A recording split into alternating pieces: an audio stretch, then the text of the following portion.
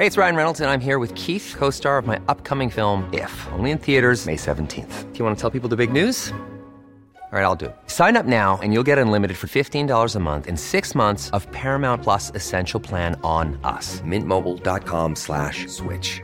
Upfront payment of $45 equivalent to $15 per month. Unlimited over 40 gigabytes per month. Face lower speeds. Videos at 480p. Active Mint customers by 531.24 get 6 months of Paramount Plus Essential Plan. Auto renews after 6 months. Offer ends May 31st, 2024. Separate Paramount Plus registration required. Terms and conditions apply if rated PG.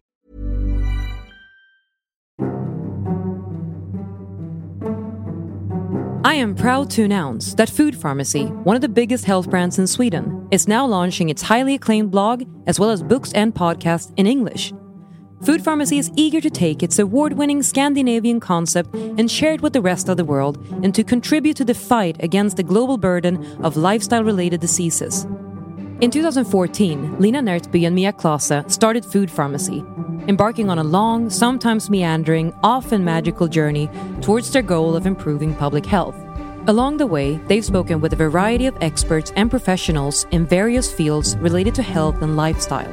In this podcast series, you'll meet a few of them. Be a part of the journey. This is the Food Pharmacy Show.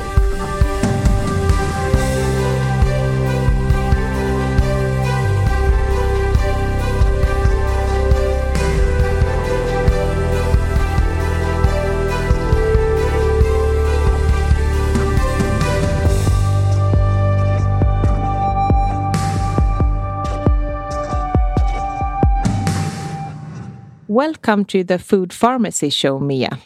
Thank you so much, Lina. Today we're going to learn more about why when we eat matters. And this is something that we didn't have a clue about when we started our health journey, that when we eat has a huge impact on our health. According to research, when we eat can decrease our risks for overweight, cancer, heart diseases, autoimmune diseases, depressions, and yes, I can go on, but you get the picture by now. What we talk about is our circadian rhythms. It is not a diet.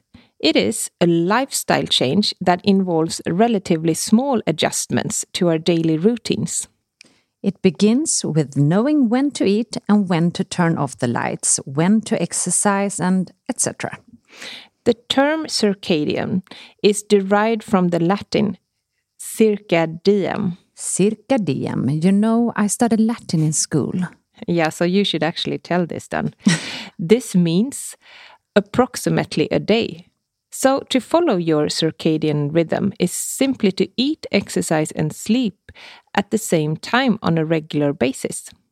I actually realized that thanks to that we started to restrict our eating window to 8 to 9 hours a day many years ago, we automatically started to focus on when we eat and taught our bodies when it should be prepared for food.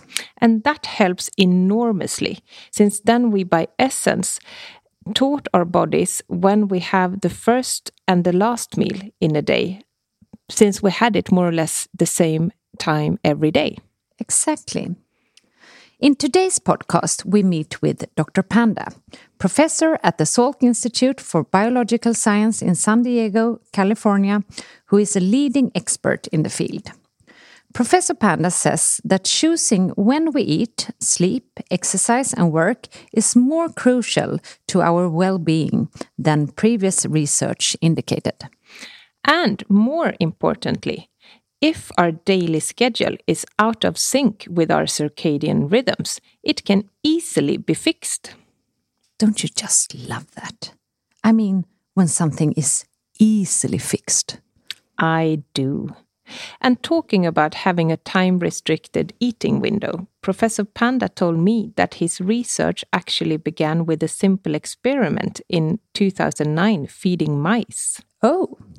Research revealed that restricting the hours in which the mice ate protected them from obesity, diabetes, heart and liver disease, compared to mice who ate the same foods with the same calories, but over a longer period.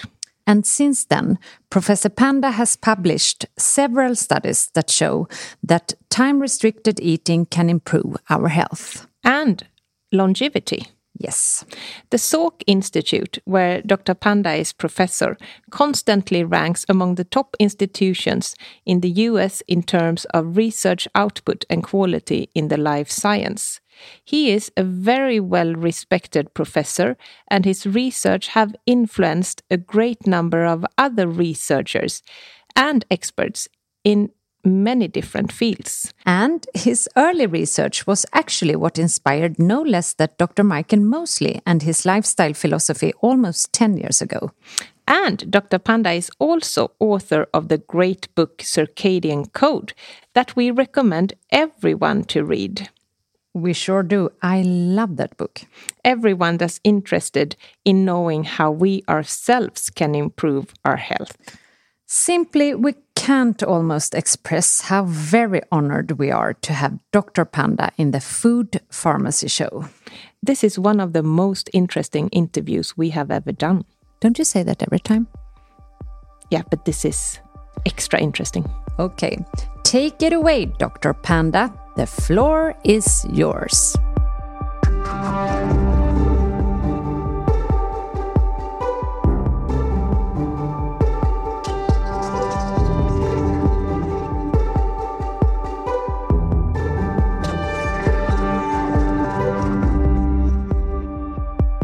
Welcome, Professor Panda. I'm so honored to have you here, and I'm so hooked after having read your fantastic book, The Circadian Code. Thank you. I'm really happy to be here. This is a book with the perfect mix of science, but also you translate that science into concrete lifestyle habits and how to use this science by implementing quite small lifestyle changes that can have a large impact on our health, yeah? Yes, you got it right. So let's take it from the beginning. What is circadian rhythm? Yeah, circadian rhythms are daily timetables of metabolism, physiology, brain function that happens in our body. These are pre-programmed timetable. And when we are in alignment with this timetable, then our health thrives and we perform at our peak performance. And if we don't, then we get closer to different disease. You can imagine, just like in a college or in high school, there is a timetable for different classes to happen at different time. And if you stick to it, then you improve learning, you get good grades. Similarly, if we listen to our circadian rhythms, then our health thrives. It seems so simple, but actually it's not, since many of us today have actually a disturbed circadian rhythm. Yes, the interesting thing is we have been living with this circadian rhythm ever since we evolved on this planet. So that's several 100,000 of years. But in most of this human history, we lived in alignment with the day and night cycle and the associated eating fasting cycle. Only in the last 150 years, after the Industrial Revolution, and I would say mostly in the last 20 to 50 years, during this digital revolution, that we are in misalignment with our circadian rhythm. So we are just waking up to understand how important are circadian rhythms and how we can be back in alignment with our internal rhythms.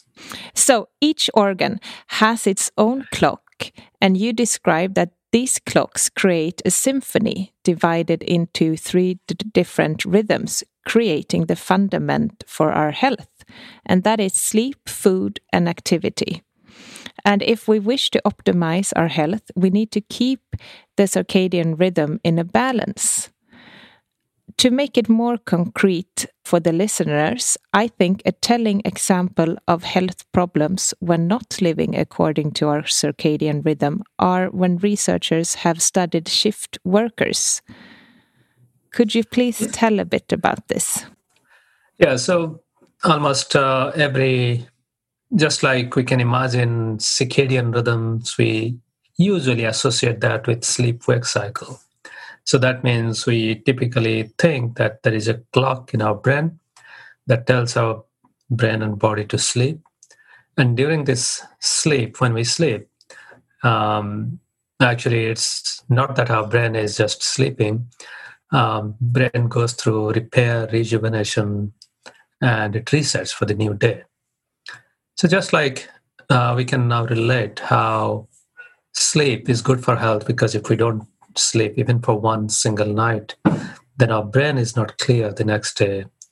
We feel sleepy, we have difficulty taking decisions, we are cranky, irritated. So just like you can relate that to how circadian disruption or sleep disruption affects our brain. What scientists have found is almost every organ in our body has its own clock. So that means our liver has a clock, gut has a clock, kidney, heart, all of this. Even in our skin, there is a clock.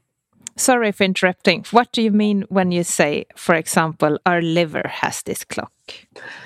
So that means the liver is pre-programmed to expect food at a certain time of the day. And because liver plays a big role, it's almost like a clearinghouse for the body. All the food that we digest, first all the nutrients mostly end up in the liver, and then the liver sorts them out, converts them from our food nutrient to nutrient forms that can be used by our body, and sends them out. Similarly, liver also breaks down some of the you can say xenobiotics or toxins, and kidney does the similar stuff. Liver also produces many blood factors that are important for fighting disease. So then the question is the liver doing everything at the same time? No. So this is where the clock comes in. So the liver has a preferred time to digest, to sort out and process our digested food. It has a preferred time to break down some of the toxins. It has a preferred time to produce factors that are released into the blood so that our body's immune system can be fortified. So when I say liver has a clock, that means liver has a timetable, a daily timetable, by which it has to do certain tasks at a different time of the day. And at the end of the day, just like our brain needs to repair, reset, rejuvenate, the liver also needs some downtime. And in this case, downtime doesn't mean sleep. Downtime actually means when there is no food in our gut. That's the downtime for liver. That's when it repairs itself and resets, rejuvenates, divides its cells, and gets ready for the new day. Mm. So in that sense, liver has a clock and it goes through that timetable. The same thing happens in other organs as well. Mm. I interrupted you because I was asking about the shift workers. Yeah, shift workers. So one thing that after industrialization started, one thing became clear is we need some people to stay awake throughout the night to take care of the society. And I call them the guardians of the society. That's a great word. Yeah, because without these nighttime guardians or shift workers, our society cannot thrive. And they are healthcare workers, they are truck drivers who have been moving food and supplies from one place to another, police officers, and so on. So when we ask the shift workers to stay awake, disrupt their sleep, and give us service, then they break their circadian rhythm because they're staying awake against their internal timetable to sleep. Another thing that happens is during the workday, they stay awake late into the night or maybe throughout the night. And on off days, our society and their families also expect them to be awake during the daytime, do all the social and community work, and go back to sleep at night. So it's almost like all shift workers are international travelers. They're doing 12 hours time travel every week. And when it happens, then the internal clock gets confused, doesn't have a sense of when is day, when is night, what the person is going to do. So then what happens is the liver, for example, when it is supposed to digest and shut out food, it thinks that it should be sleeping. And on the contrary, when it thinks it should be sleeping or repairing itself, that's when the food and digestion, all the nutrients come in. So just imagine if you have a house in which at random time guests drop in at random time of the day, then you will get irritated, your productivity will go down. So that's what happens for shift workers. And what is more worrisome, it happens for all of their organs. So we know that shift workers are at a very high risk for many chronic diseases. For example, heart disease, liver disease, diabetes, obesity, even depression and anxiety. And every time you read a story in a newspaper about someone living up to the age of 120, 130, setting records, I bet you'll rarely hear a firefighter, even a doctor, living to that long. So that means shift work and the circadian disruption actually reduces our healthy lifespan, and we may get closer to our death much earlier than we are supposed to. So they pay a high price to help all of us and to make the society function. Yes, so that's why they are the guardians of the society, and they are picking a high price. At the same time, we also have to be mindful. We have to think about what we can do as scientists to increase their resilience so that even in the face of doing shift work, they can sustain health and live a healthy, long life. So circadian rhythm research has benefited a lot from studying shift workers, because shift workers showed us how disrupting circadian rhythm affects our health. And at the same time, we are also learning a lot about how regular people like you and I, we may not be doing a card-carrying shift work, but we may be living like a shift worker. This is what I wanted you to tell us, because I was so surprised when I read it. Because you might listen to this and think, well, I'm not a shift worker. Yeah. But according to your research, you are likely to be defined as one. Yes. So the definition of shift work by International Labour Organization and in many European countries, a person who stays awake for 2 to 3 hours between 10 p.m. and 5 a.m. for 50 days in a year. So that boils down to 1 day in a week. And that I can guarantee you, if you live a life where you work during the weeks and have weekends off, many people stay awake at least one of these days more than 2 hours. Yeah, I think. Yeah, so if you now think of all high school students, college students, they easily stay awake late into the night trying to finish their homework or assignment. Many professionals who are working, they do stay awake late night to meet a deadline or to take a call from a different time zone. And during normal time, when not pre-COVID, there are 1 billion people who are flying in a year. So that means every time you fly, you disrupt your circadian rhythm. And I would say that anyone who is proud of being a frequent flyer, having 100,000 miles flown in a year, that person is a shift worker, because every time this person flies is disrupting the circadian rhythm by waking up early to catch the flight, or staying awake late into the night when the person comes back home. And then now think of all the new mothers who have just given birth to babies. They do wake up quite a few times in the middle of the night to take care of their babies. Similarly, any caregiver who is giving care to someone sick at home, and in many countries, people do live with their parents or grandparents and give them the necessary care they need. So any caregiver also becomes a shift worker for a few days. So the point is, when we lose sleep, when we disrupt our rhythm, we know it the next day. we don't feel fully functional. We don't feel full of ourselves.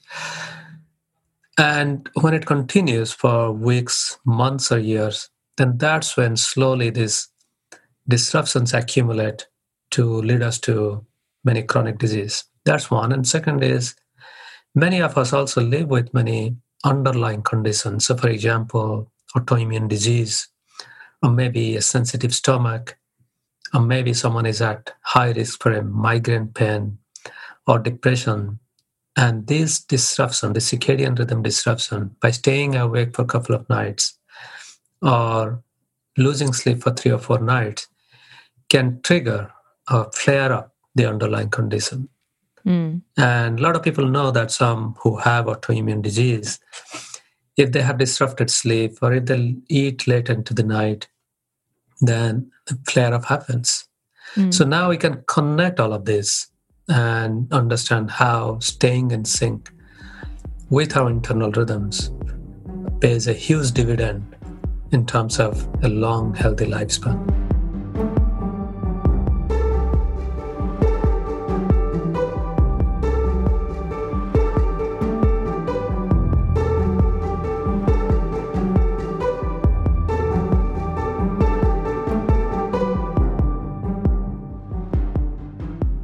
So today we suffer from chronic diseases that doesn't only affect the life of individuals and their families, but also puts a high strain on our health budget. And the medicine we take for chronic diseases do not cure, but only milder the symptoms. So good news is that your research shows that by making small lifestyle changes to live more according to our natural circadian rhythm could have a huge impact on many of the lifestyle-related diseases today. Yeah, so these are very important points. And I would say that, when we think about circadian rhythm, what actually happens in our body is at different time of the day, almost every single hormone in our body, every digestive juice, enzyme in our gut, every brain chemical or neurotransmitter, and even every gene in our genome rises and falls at different time of the day. And all of this symphony is, of course, predetermined by our circadian rhythm, but we can be the master conductor of that symphony because our circadian rhythms are dictated to a large extent by when and how many hours we sleep, when and for how many hours we eat during the day, and when we exercise. So in that way, by just paying attention to this when aspect, when you go to sleep, how many hours you sleep, when you start eating in the morning, what is your last meal, and how many steps you take in the morning or afternoon, these 3 or 4 factors gives you that awesome power to be the master conductor of nearly 20,000 genes, all the hormones, everything in your body. That's what we call epigenetics, right? Well, it's more than because epigenetics has long-lasting impact. Yes, some of it is epigenetics and some of it is very acute. Like even one day, if you stay in sync, you actually improve your rhythm for that particular day. And you may have a little bit epigenetic imprint for the following days. Yes, you can say that it's epigenetic. So what happens is when we take medications, every medication targets 1 or 2 molecules, chemicals, or hormones in our body. But at the same time, your daily habits actually have influence over thousands of these molecules. So when you combine the right medicine with your circadian rhythm, then you amplify the benefit of that medicine so that you get much better outcome from the medicine. So for example, people, and also taking the medicine at the right time. And the best example is, if you want to relate, for example, if you get an infection and you are given antibiotics, taking the antibiotics doesn't give you the freedom that you can still go back and stop washing your hands and be untidy. You still have to combine that antibiotics with sanitation to get the best benefit of the antibiotics. Similarly, for most chronic diseases, the medicine doesn't give you the freedom that you can go back and eat unhealthy. Simple example is if someone is diabetic and is taking a diabetes medication, that doesn't mean that the person is given freedom to go and drink sugary drinks, alcohol, and sugar treats all the time. This is common sense. Yeah.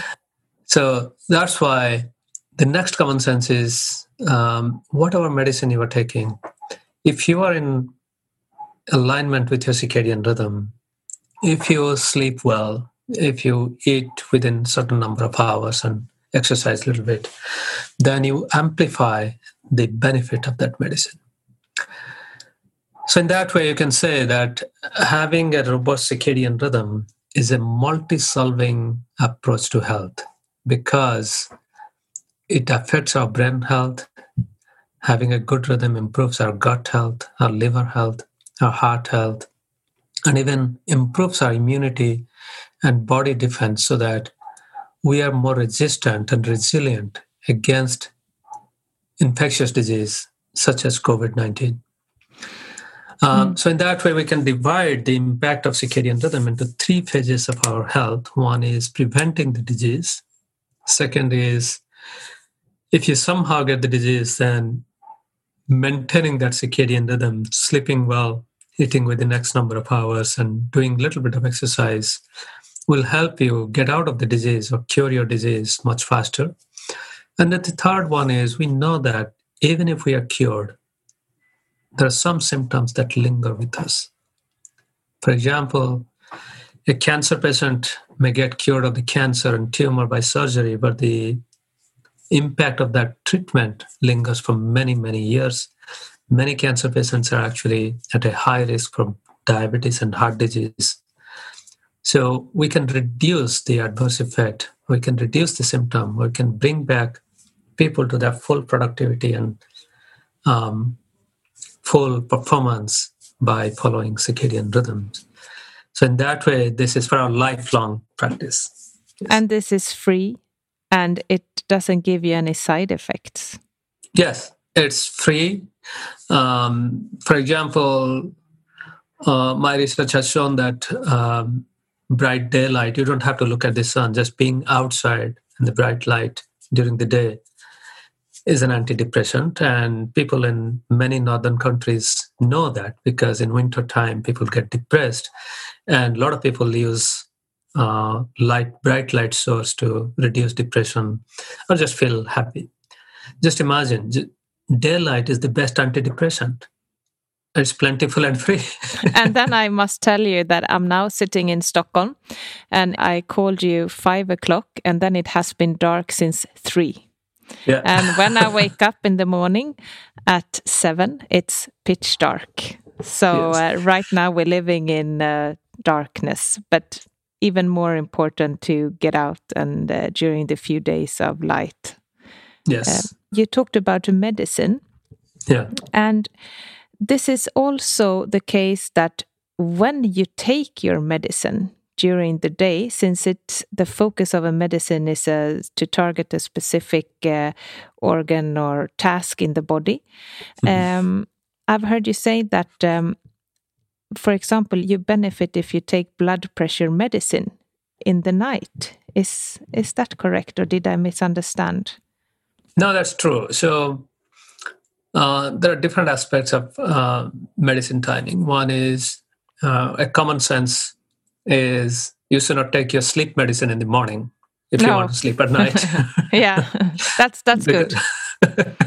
Because we know that if we want to, the brain has to sleep at night, so we have to take the sleep medicine at night. Similarly, blood pressure has a program that it should go down at night time. Mm. So then if you're taking a blood pressure lowering drug, it makes common sense that you should take the drug at night time. So there are many common sense, I would say there are common sense aspect of this medicine taking. And once we understand why we're taking the medicine, and if there is a natural rhythm to it, then we can align that. Then the second is sometimes the symptom may be at one time of the day, but interestingly, you should take the medicine at another time of the day to get the best efficacy. And one example is people who have arthritis pain in their joints. They feel very stiff in the morning. They can't even get out of the bed, or they have so much pain that they're not fully functional. They take arthritis pain medication. And people might think that getting up and taking the medicine the first thing in the morning should give them the best benefit. But actually, the bodily process that leads up to that pain, that begins at night time. So that means if you want to reduce the arthritis pain in the morning, then the pain medication should be taken at bedtime. And there are many research that have shown that, yes, that's true. To reduce your morning pain, you should take the medicine before going to bed when you actually don't have the pain.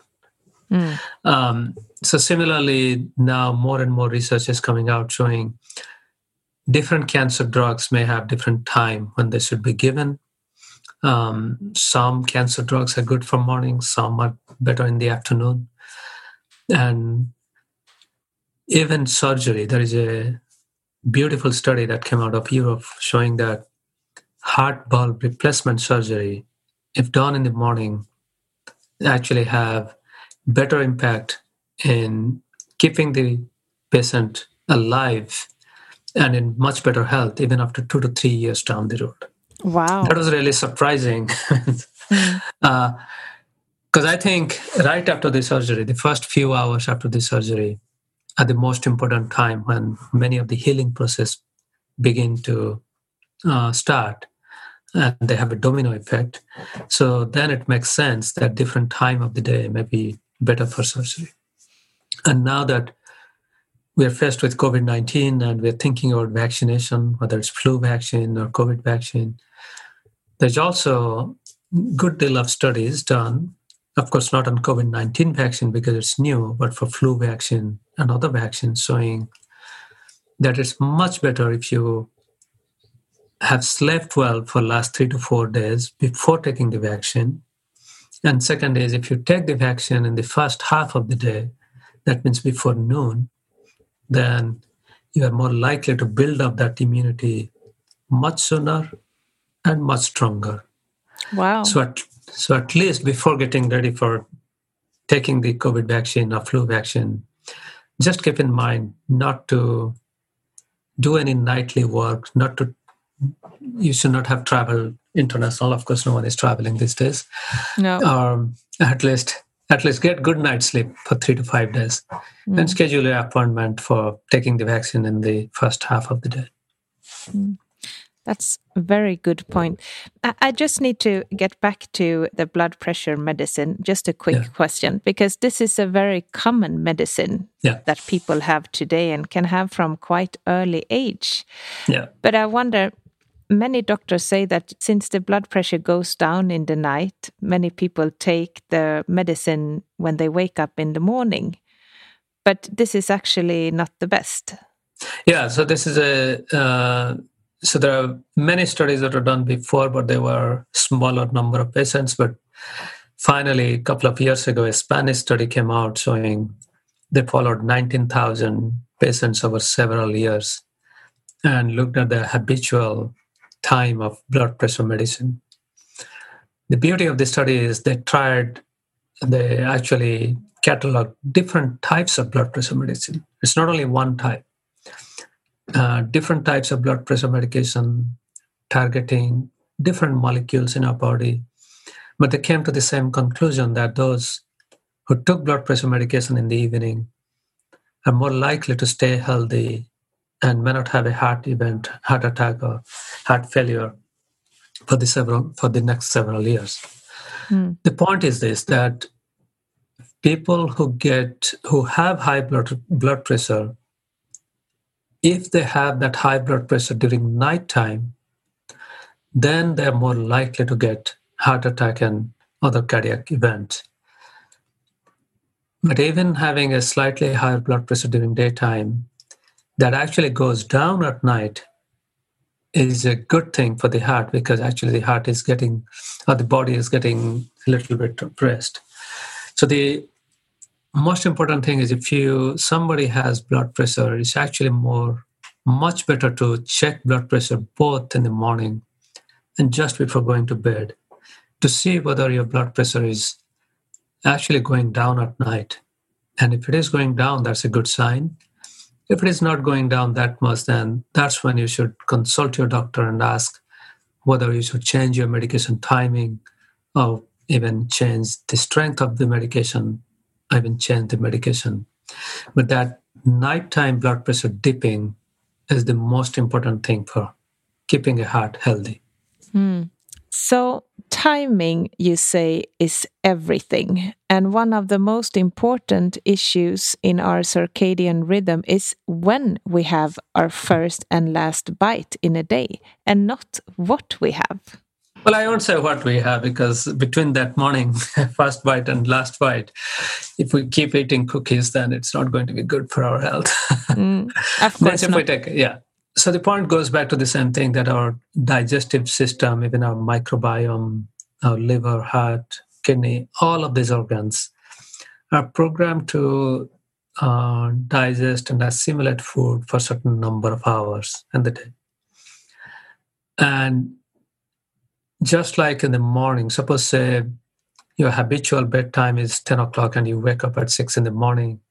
If one day at 4 o'clock in the morning, somebody comes into your room, turns on a bright light and turns on music, then you'd wake up and your brain is not prepared to wake up and you feel really cranky.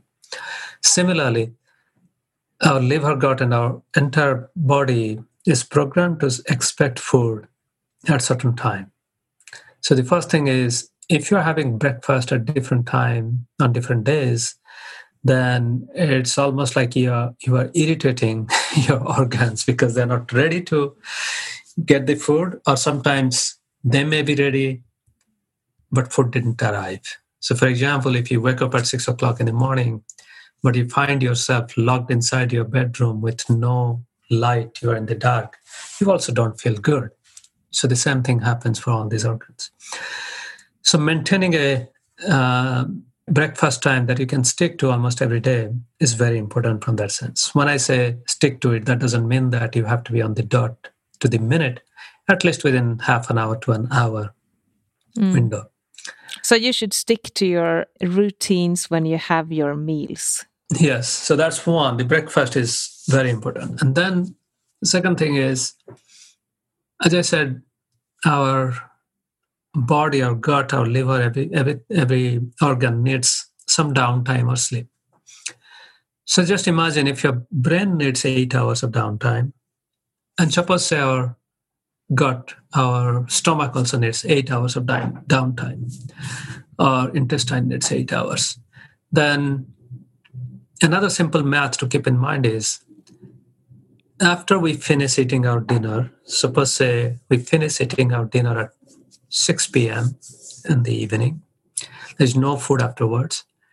Although our mouth finished its work of chewing and swallowing the food, our stomach actually works on that food, digesting that food for the next 5 hours. So that means only at 11 o'clock at night, the stomach gets rest. And if you wake up in the morning and have your first coffee at 7 a.m. in the morning, so that means the stomach is actually getting rest from 11 p.m. to 7 a.m. So in that way, if you want to give your stomach at least 8 hours of break, then you add 5 hours to it, because that's how long it works after we eat our last meal. So that's 11 hours. We should not be eating at all. And actually, the research says that, no, actually, for a lot of people, the fasting time should be a little bit more because stomach finished its digestion, but intestine starts digesting after that. So you need another 3 to 4 hours. So roughly, no one should be eating for, when I say no one, of course, common sense, use common sense, those type 1 diabetic or somebody who has hypoglycemia should not be doing this. But most people from 10-year-old to 100-year-old should refrain from food for 12 hours at least.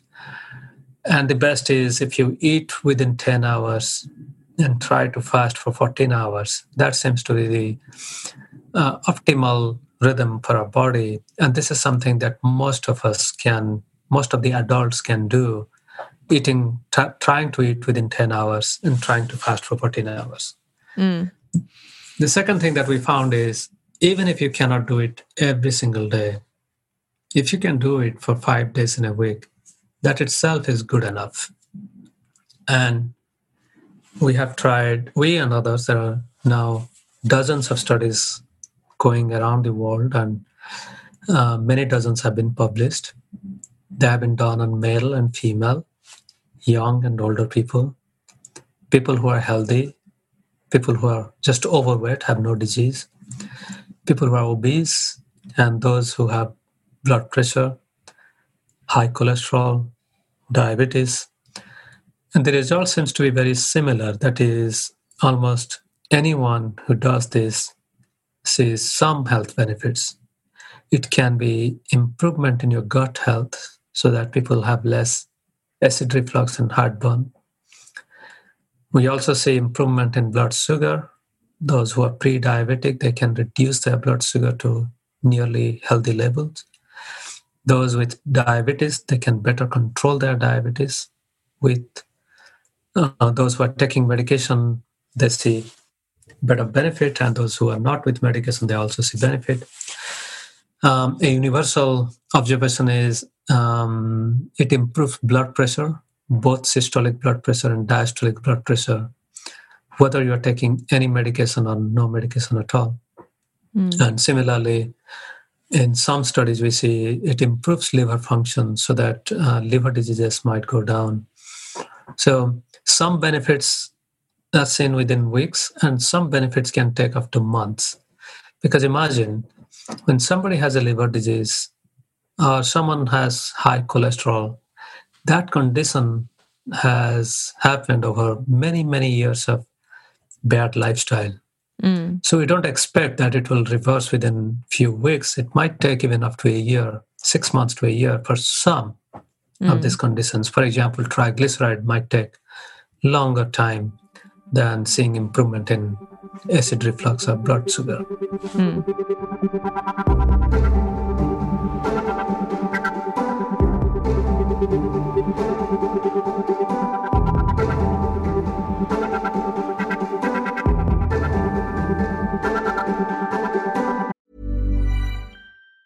Hey, it's Ryan Reynolds, and I'm here with Keith, co-star of my upcoming film, If, only in theaters May 17th. Do you want to tell people the big news?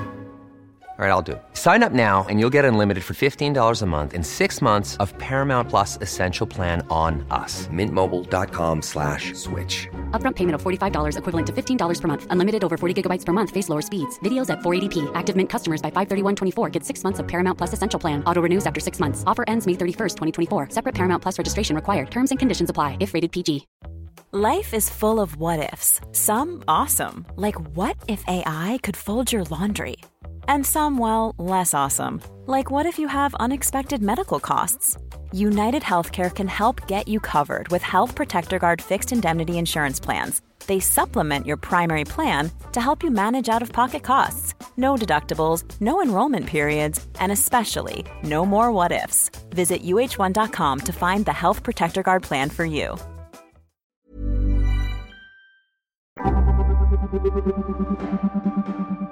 So intermittent fasting is something that people have found very interesting because it has reduced so many problems.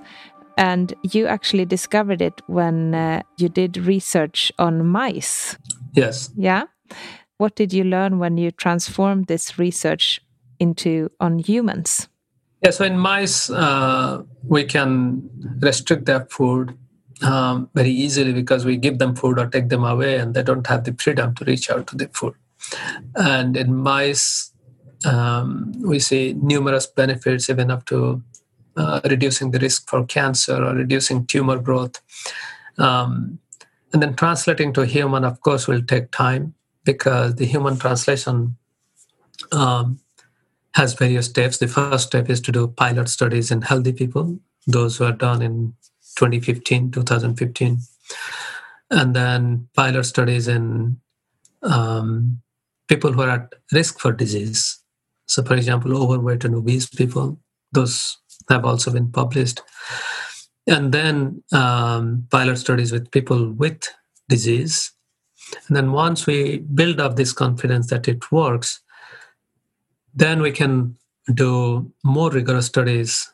That's called randomized controlled trial, where we have more than 100 patients who have been randomly assigned to the current state-of-the-art treatment plan or the treatment plan with what I call time-restricted eating.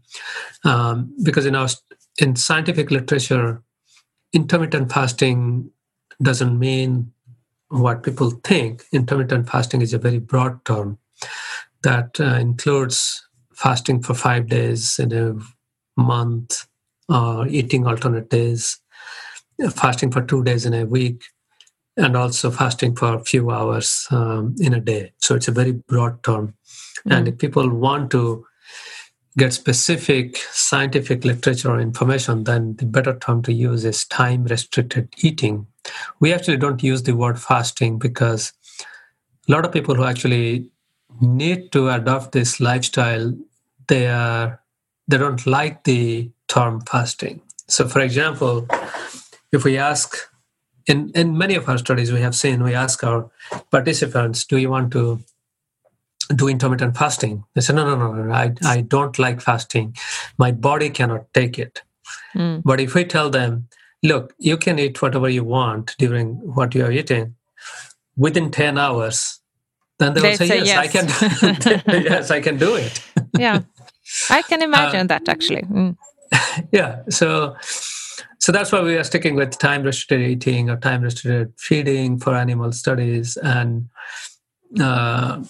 so far, all these pilot studies have been published because it takes almost 10 to 15 years from initial animal study observation to getting enough human study results in multiple countries and in multiple locations so that physicians can feel confident to prescribe it. And during the process also, we learn about what are the potential side effects. So, for example, someone with diabetes who is taking certain kind of diabetes medication, not all, there are specific type, if they combine that with time-restricted eating or intermittent fasting, and they immediately start 8 hours eating and 16 hours fasting, then that can trigger dangerously low level of blood sugar. And in such cases, we strongly advise that people who have diabetes and are taking medication, they must consult with their doctor, telling them, look, can you please check the medications I'm taking and whether I'll get any adverse side effect, such as hypoglycemia, if I do 10 hours eating, 14 hours fasting, or 8 hours eating, 16 hours fasting. And most doctors will immediately figure out whether the person is taking any medication that can have some adverse side effect if they combine that with time-restricted eating. But for those who have blood pressure medication, they should also consult because it's likely that they may be taking a higher dose of blood pressure medication. And if they combine that with time-restricted eating, they may even experience low blood pressure. So it's better to consult with your doctor if you're trying by yourself. The best thing is you can always look up and see whether there is a clinical trial going on within your town or city or nearby. And if you can be part of a clinical trial, then the doctors in the clinical trial will take utmost care of you because you'll be under very supervision. Second is You'll get all this tests done for free, which might take even thousands of dollars to get done by yourself. And the third thing is you actually feel a great sense of fulfillment and contribution to the society. For example, in the US, there's a large study called Diabetes Prevention Program that involved almost 3,500 people. And the result from that study has been implemented. And nearly, I would say, at least 35 million people all over the world follow the result from that diabetes prevention program. So just imagine if you're a participant in that study, this 3,300 people study, and now that is translated to 33 million people. That's so you can wonderful. see you made an impact on 10,000 people on an average. So that's the fulfillment you get when you participate in a clinical trial and do it diligently. So, yeah, wow. I was thinking about the time-restricted eating window you talked about. Yeah. It's very important to define here, what is a meal? Because many people think they restrict their eating window, but they're actually not. What you've seen is that people eat for more hours than they think they do.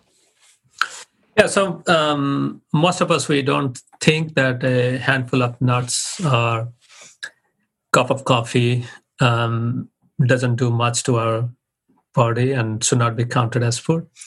But here's a very simple idea if you are wondering whether something should be counted as food or not.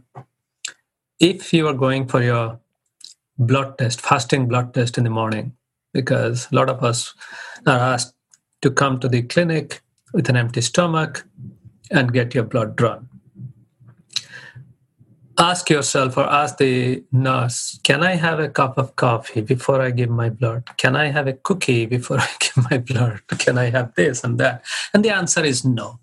The answer is no. You can only have water, plenty of water, before you come give your blood in a fasting state. So you would say that anything except from water? I would say except for water. But, in practice, what happens is...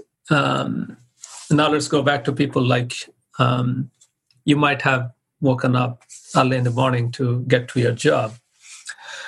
And people always say, what about black coffee? Because it doesn't have any calorie. Yes, it doesn't have any calorie if you're not adding sugar and cream or milk. But at the same time, your stomach is waking up to absorb that caffeine, send it to your liver. The liver is sending to all your organs so that your brain wakes up and you feel alert. So in a sense, you have started the kitchen in your body. Yeah. But at the same time, we have to be a little sensible. In the pursuit of perfection, we should not give up what is good enough. So in that way, for coffee, for example, I get this question a lot of time. What about morning coffee, even black coffee? I say, well, there are three exceptions. One is if your job depends on it. So, for example, if you're a TV anchor and you have to go on the TV looking fully alert and reading that morning news or something like that, you have to be at work, then having a cup of coffee helps you. Second is if it is a public safety issue. You are driving early in the morning and you're sleepy. We don't want that. It's better to be caffeinated than driving sleepy. The third one is if that's the only love in life you have, sure, go for it. Okay, yeah, that I agree upon.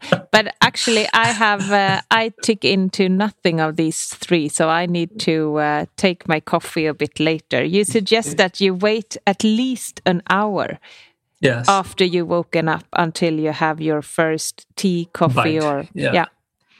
So because that's when, we wake up, we open our eyes, get out of the bed, but our night hormones, which help us to sleep, they're still up. They take up to at least 1 hour, and actually, in most cases, 2 hours to come down. Then our day hormones, which give us alertness and energy, for example, corticosteroids, cortisols, they start to spike after we wake up. So this is a time when the night hormones are going back and day hormones are coming onto duty. So this is changing of the guards. And that's when you don't want to eat because these hormones have different effect on our food. For example, our pancreas actually sleeps at night. It cannot produce that much insulin. And the night hormone melatonin suppresses insulin production from pancreas. So as a result, even though you are awake, your pancreas may not be fully awake for up to an hour or two after waking up. So that's why you should wait for an hour or two before your first bite. The reverse happens at bedtime because 2 hours before we go to bed, our night hormone melatonin, for example, begins to rise. So that means your pancreas is ready to sleep even before you fall asleep. So that means eating anything close to your bedtime, 2 to 3 hours before your bedtime, is also not a good idea because your body cannot process that food very well. Half of your organs have already gone to sleep. So now if you put all of this together and say, what should be my ideal circadian day? then the formula is very simple.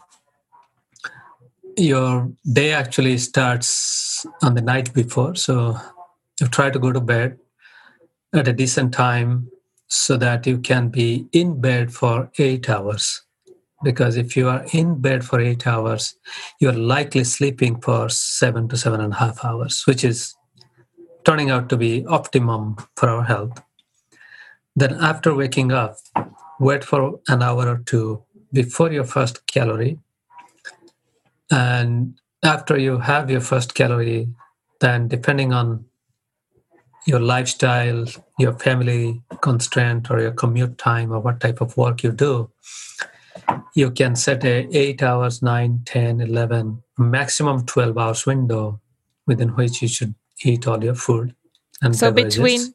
between 8 and 12 hours. Yeah, so the good target is 10 hours, because if you can do 10 hours, then you can still have a normal life. Otherwise, 8 hours becomes very difficult. 12 hours, you are kind of on the edge, because if you cannot do 12, you go to 13 or 14, then you lose many advantages. So having 10 gives you that leeway that once in a while, once or twice a week, you can still extend it to 12 hours, have some family meal or hang out with friends. And then reduce bright light and food 2 to 3 hours before going to bed, because bright light will keep you awake. You cannot fall asleep. And having food close to your bedtime is not good for your gut health and many other aspects of health. Then during daytime, when it is lighted outside, it's good to take good to be outside for half an hour or more, doing some physical activity. Even brisk walking is enough, because light is the best antidepressant and it's plentiful and free. You have to just step outside.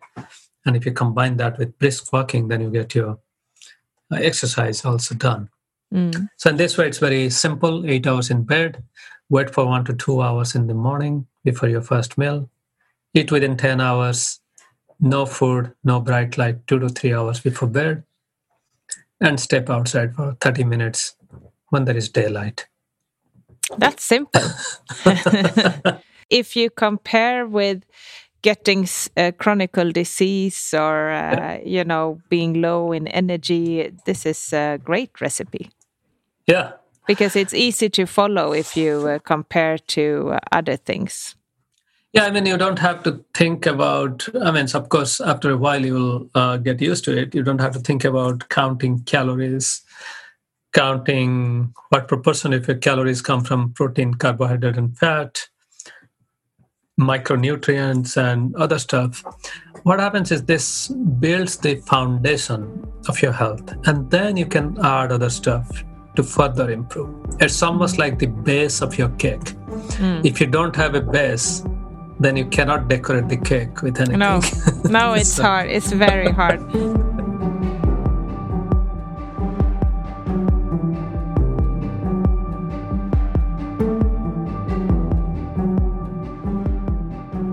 I need to ask you about sleep as well, because if you go to bed late, can have a huge impact on our health in many ways. But what I learned from reading your book is that it affects the clock that switch on the important repair of damages in the body. Yes, in the middle of our sleep, that's when our brain produces different hormones that tells the body to repair itself. The reason is, you cannot repair a highway when there is still traffic, when there are still cars and trucks running on the road. Only when they have stopped, you can repair a road. Similarly, our gut lining, for example, if it is like a road, then during daytime, we eat so many different food, have to digest that food with stomach acid. A lot of things go on. So we damage nearly 7 to 10% of our cells in stomach lining every single day. Wow. And they have to be repaired at night. So this is when, in the middle of our sleep, our pituitary gland produces growth hormone. And this growth hormone comes down and tells stomach lining and also many other cells, for example, our skin lining, the lining in our cornea, any lining that you can think of, those are repaired at nighttime in the middle of our sleep. Not only that, we also see evidence that when we have long overnight fast, the fasting time combined with sleep actually further accelerates or increases this growth hormone production and repair process. So that's why when you do this 14 hours of fasting and you're sleeping in bed, you are in bed for 8 hours, that actually boosts your self-repair. And why this repair is more important is if we don't repair our gut lining, for example, then many partially digested food or bacterial cell wall or even bacteria and other pathogens can leak into our blood circulation system and then can trigger our immune system to have chronic inflammation, or you can even have food allergy. So that's one aspect. Second is, if our skin is not repaired, we can also get many skin diseases. So this is the first barrier to our immune system. And it's kind of interesting to see that sleep helps to boost our immune system by strengthening this barrier, by increasing that resilience against pathogens. Talking about growth hormones, then it's even more important for children to get to bed in time, because yes, I mean it goes without saying, but I just had to put the questions. And I've read that it's a myth that we are genetically night owls or early birds. This is rather a habit that we have created and that we can change. I'm just telling everyone that might sit here and say, no, I can't go to bed before 1 o'clock. So that's what we always feel because, we pick up so many habits that affect our sleep that we don't even think about it. So, for example, a lot of people, we have a cup of coffee or espresso or hot chocolate or a bite of dark chocolate or even a brownie in the evening or after dinner. And that has enough caffeine to keep us awake. And our evening or afternoon coffee has become such a habit that we don't even think to connect that with our habit of going to bed late at night. Second is, in many houses, particularly in northern countries, you may try to keep the light level pretty high inside the house to uplift your mood. But then 2 to 3 hours before going to bed, it's also common sense to reduce that light. But we often forget. So we have our lights pretty bright and our screens are very bright, and that can keep us awake and we can go to bed very late. So particularly when somebody is complaining that they cannot go to bed before midnight, then it's important to pay attention to the habit. And scientists have tested this. So, for example, one of the scientists I respect a lot, Ken Wright Jr. in Colorado, in his own lab, his own researchers complained that they cannot go to bed before midnight, and he wanted to test. So he collected the melatonin level in every couple of hours when they are in Colorado, when they're in Denver in the lab. And he actually saw that sleep hormone was rising around midnight. But then once a year, they go for camping for 7 days. And during camping, there is no free access to coffee and plentiful of chocolate and all these caffeinated drinks. They have their coffee in the morning, whole day they kind of spend outdoor. And in the evening, there's no bright light. It's only campfire and a little bit of light. And when he again measured their melatonin, he saw that, no, the melatonin was actually rising around 9 o'clock at night. And these people are falling asleep around 10. And they could not believe that they were actually sleepy around 9:30 or 10 o'clock at night. So he has repeated that experiment, and a lot of other people have also experienced the same thing. If you have any doubt, then you can do a very simple experiment. Just stop any kind of caffeine after lunchtime, because coffee can take somewhere between 6 to 10 hours to break down to half of what we drank in our system. And then try to put all your screens in night shift or night light mode, so that all the screens dim down and become little orange color around 8 o'clock or 9 o'clock. And then make sure that you don't expose yourself to bright light. So all your lights indoors should be around 40 watts of light, warm white in the evening. And then slowly you'll also feel that you will feel sleepy around 10 o'clock, 10:30. So this is a very simple experiment anybody can do. And then you'll know whether you're genetically programmed to be a night owl or not. And in most cases, you are not genetically programmed. You are programmed by your habit, which you can change. I fall asleep 10 o'clock every night, so I'm definitely not a night owl, and I don't need to try this. But I'm happy for the people who as my best friend, who thinks she can't fall asleep before 1. So I also need to ask you about something I really loved, and that's the expression that you call social jet lag. Yeah. Yeah, I think that's a great word. Tell us. Yeah, so the social jet lag is something, jet lag is when we travel to a different time zone and then stay awake for a few hours before we fall asleep. So, for example, if you're flying from the east side to the west side of the continent, then you may have the luxury of getting an hour extra so that you will stay awake.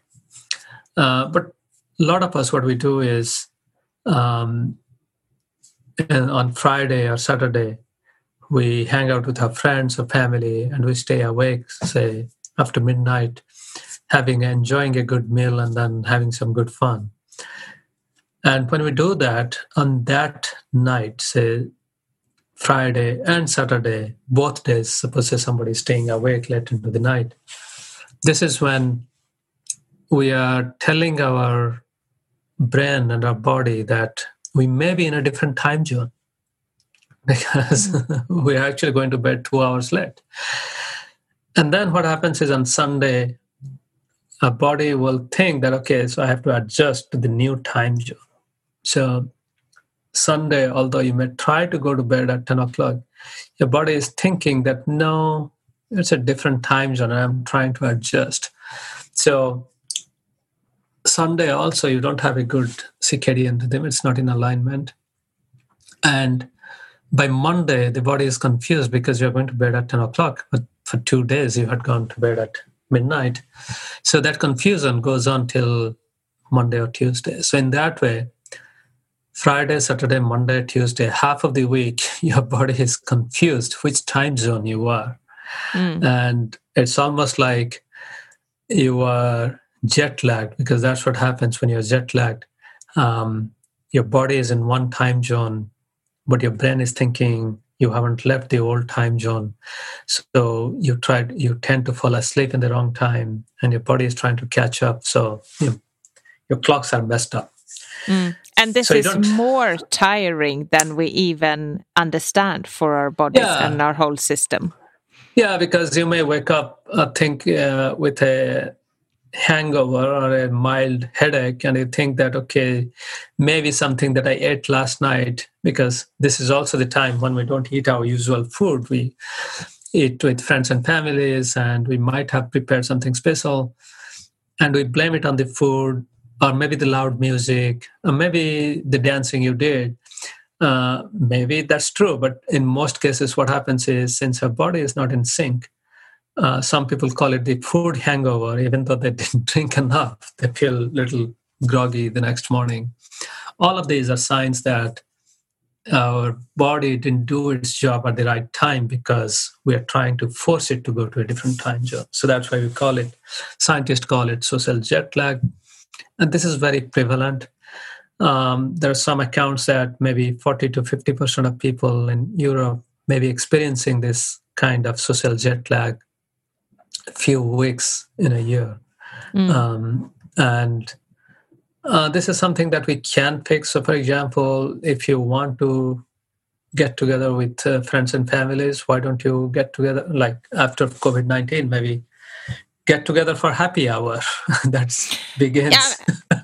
I find it so easy, because you need to be a bit more creative on your social habits. You can meet for long lunches, or you could meet exercising during the day, or go for a walk, or there's so many things you can do that is not only having a late night dinner on a Saturday evening. I mean, that's nice also, but if you start to try other things, you might see that it's just as nice. Yeah, so I think you hit a very important point. That is, our entire day or our entire circadian rhythm is largely determined by what we do between sunset and when we go to bed. Because that's the time when we are free. We as humans, we spend the entire day from morning until that evening, until we come home and unwind, working for somebody else. Our life is controlled by our employer, or by things that we have decided to do, or even people who are self-employed, or farmers or hunter-gatherers even. The day is dictated by doing something to earn a living. And only in the evening, we have our true human freedom that shows up.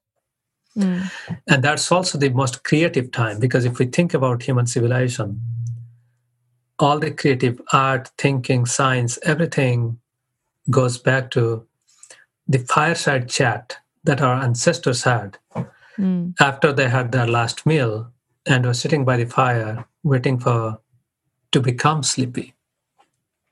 So sharing food near the fireside and discussing stuff that's not related to daily living, but thinking about art, dancing, performing, singing, being philosophical, discussing politics, all of these things happen in the evening. And that's the cradle of civilization. That's also the cradle of our own social life. But we can do that without eating. Yeah. Yes, we can. So figuring out how to do that without consuming excessive food and alcohol is the key to health. And that's this is something that everybody has to figure out for themselves, how to do that. It has just transformed to a different way. Instead of sitting by the fire and talking to your friends and sharing a little meal, we sit next to the TV or our rectangular pieces of glowing objects, different screens. A lot of us are actually in COVID-19. We don't meet people, so we are in isolation. So we order food or we microwave some food, and then we get on social media and interact. And so the same theme continues, but in a different form. And if we pay a little attention, we can make it more healthy interaction, and we can have the fireside chat and our true social interaction without food and without depriving our sleep. That sounds really good. I want to tell everyone before we end this that I actually downloaded the app. Yeah. Yeah. And you can take part if anyone wants to take part and really track the way you eat and get advice on how you can eat and sleep and how you can change your daily habits in order to optimize your health. You can take part in your research, yeah? Yes. So a few years ago, almost 5 years ago, we started this. We thought, let's see when people eat. And we made a very simple app called My Circadian Clock. And the thinking was very simple, that people can log their food. And one thing is, when you start logging your food, you'll know how many times you are eating. And some people get surprised. They say, oh my God, I had no idea that I snack that much. Or I drink coffee 4 times a day. So just the act of logging makes you aware. So it's almost like if you want to change how you appear, for example, to comb your hair, you have to stand in front of a mirror to comb your hair. Similarly, to change your eating pattern, first thing you have to do is stand in front of the mirror. So in this case, log what you eat and when you eat. And then the next step is, after logging for 1 week with your usual habit, usual lifestyle, 1 week or 2 weeks. Once you have your idea, okay, so I'm having this late night dinners on Tuesday and Wednesday, or late night dinners on Friday and Saturday, then you can decide how to change your behavior and select a 10 hours or 12 hours eating window or 8 hours eating window and try to do that. And since it's a research app, it's run by the Salk Institute where I work. We keep all the information confidential. We don't share the information with any commercial entity. And it's strictly for research purpose. The interesting thing is there are a lot of other commercial apps now. They do similar stuff, and people do get, they're free to participate in those commercial apps or contribute to research by participating in our study. Anyone, anywhere in the world who understands English can sign up. And on the website, we do have quite a few blogs that talk about what is circadian rhythm, what is the impact of light on circadian rhythm, for example, why there is a clock in the liver, many of the topics that we cover. Those are also discussed in blogs. There are also links to some of the videos. So it's a great resource. We have tens of thousands of people from all over the world who are participating, sharing data. And this way, we are also learning how your age, gender, work habit, ethnicity might affect your food choice, your sleep habit. And this will enrich public health and other researchers to come up with very specific way to help people adopt a better circadian rhythm. So, for example, what may be good for you, who is maybe someone is a teacher who wakes up at 7 o'clock to get ready to teach in a high school. The best circadian lifestyle for the teacher may not be good for a firefighter who has to go to firehouse 3 to 4 days in a week and has to stay awake 24 hours attending to fire calls.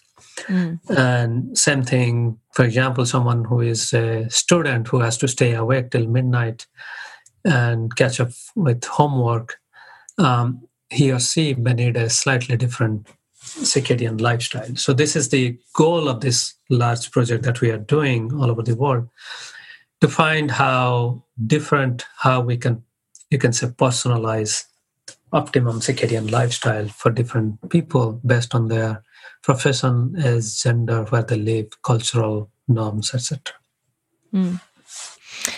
So I'm very eager to start this, and I will report to you all, and also to you, of course, on what happened. Maybe I belong to one of those people who eat 8 times a day without being aware of it. So thank you so much for joining us. I'm so happy that you took your time to have a chat with me about this, and I'm so grateful for the research you're doing. Thank you so much, Lena. And I'm also very excited about what you're doing, because you are actually transmitting and translating the scientific world, scientific findings in a very distilled and tractable way to millions of people, and you're changing their lives. Thank you. Thank you. You have listened to the Food Pharmacy Show with Lina Närtby and Mia Klase, joined by special guest Professor Satchin Panda. The podcast is edited by me, Sebastian Ring, and I've also composed all the music. For more Food Pharmacy content, visit foodpharmacyco.com and follow us on Instagram, food_pharmacy.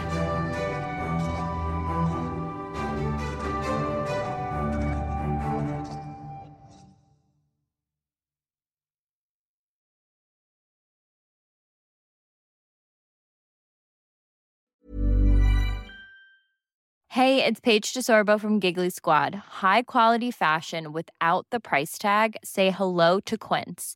I'm snagging high-end essentials like cozy cashmere sweaters, sleek leather jackets, fine jewelry, and so much more. With Quince being 50 to 80% less than similar brands. And they partner with factories that prioritize safe, ethical, and responsible manufacturing. I love that. Luxury quality within reach. Go to quince.com/style to get free shipping and 365-day returns on your next order. Quince.com/style.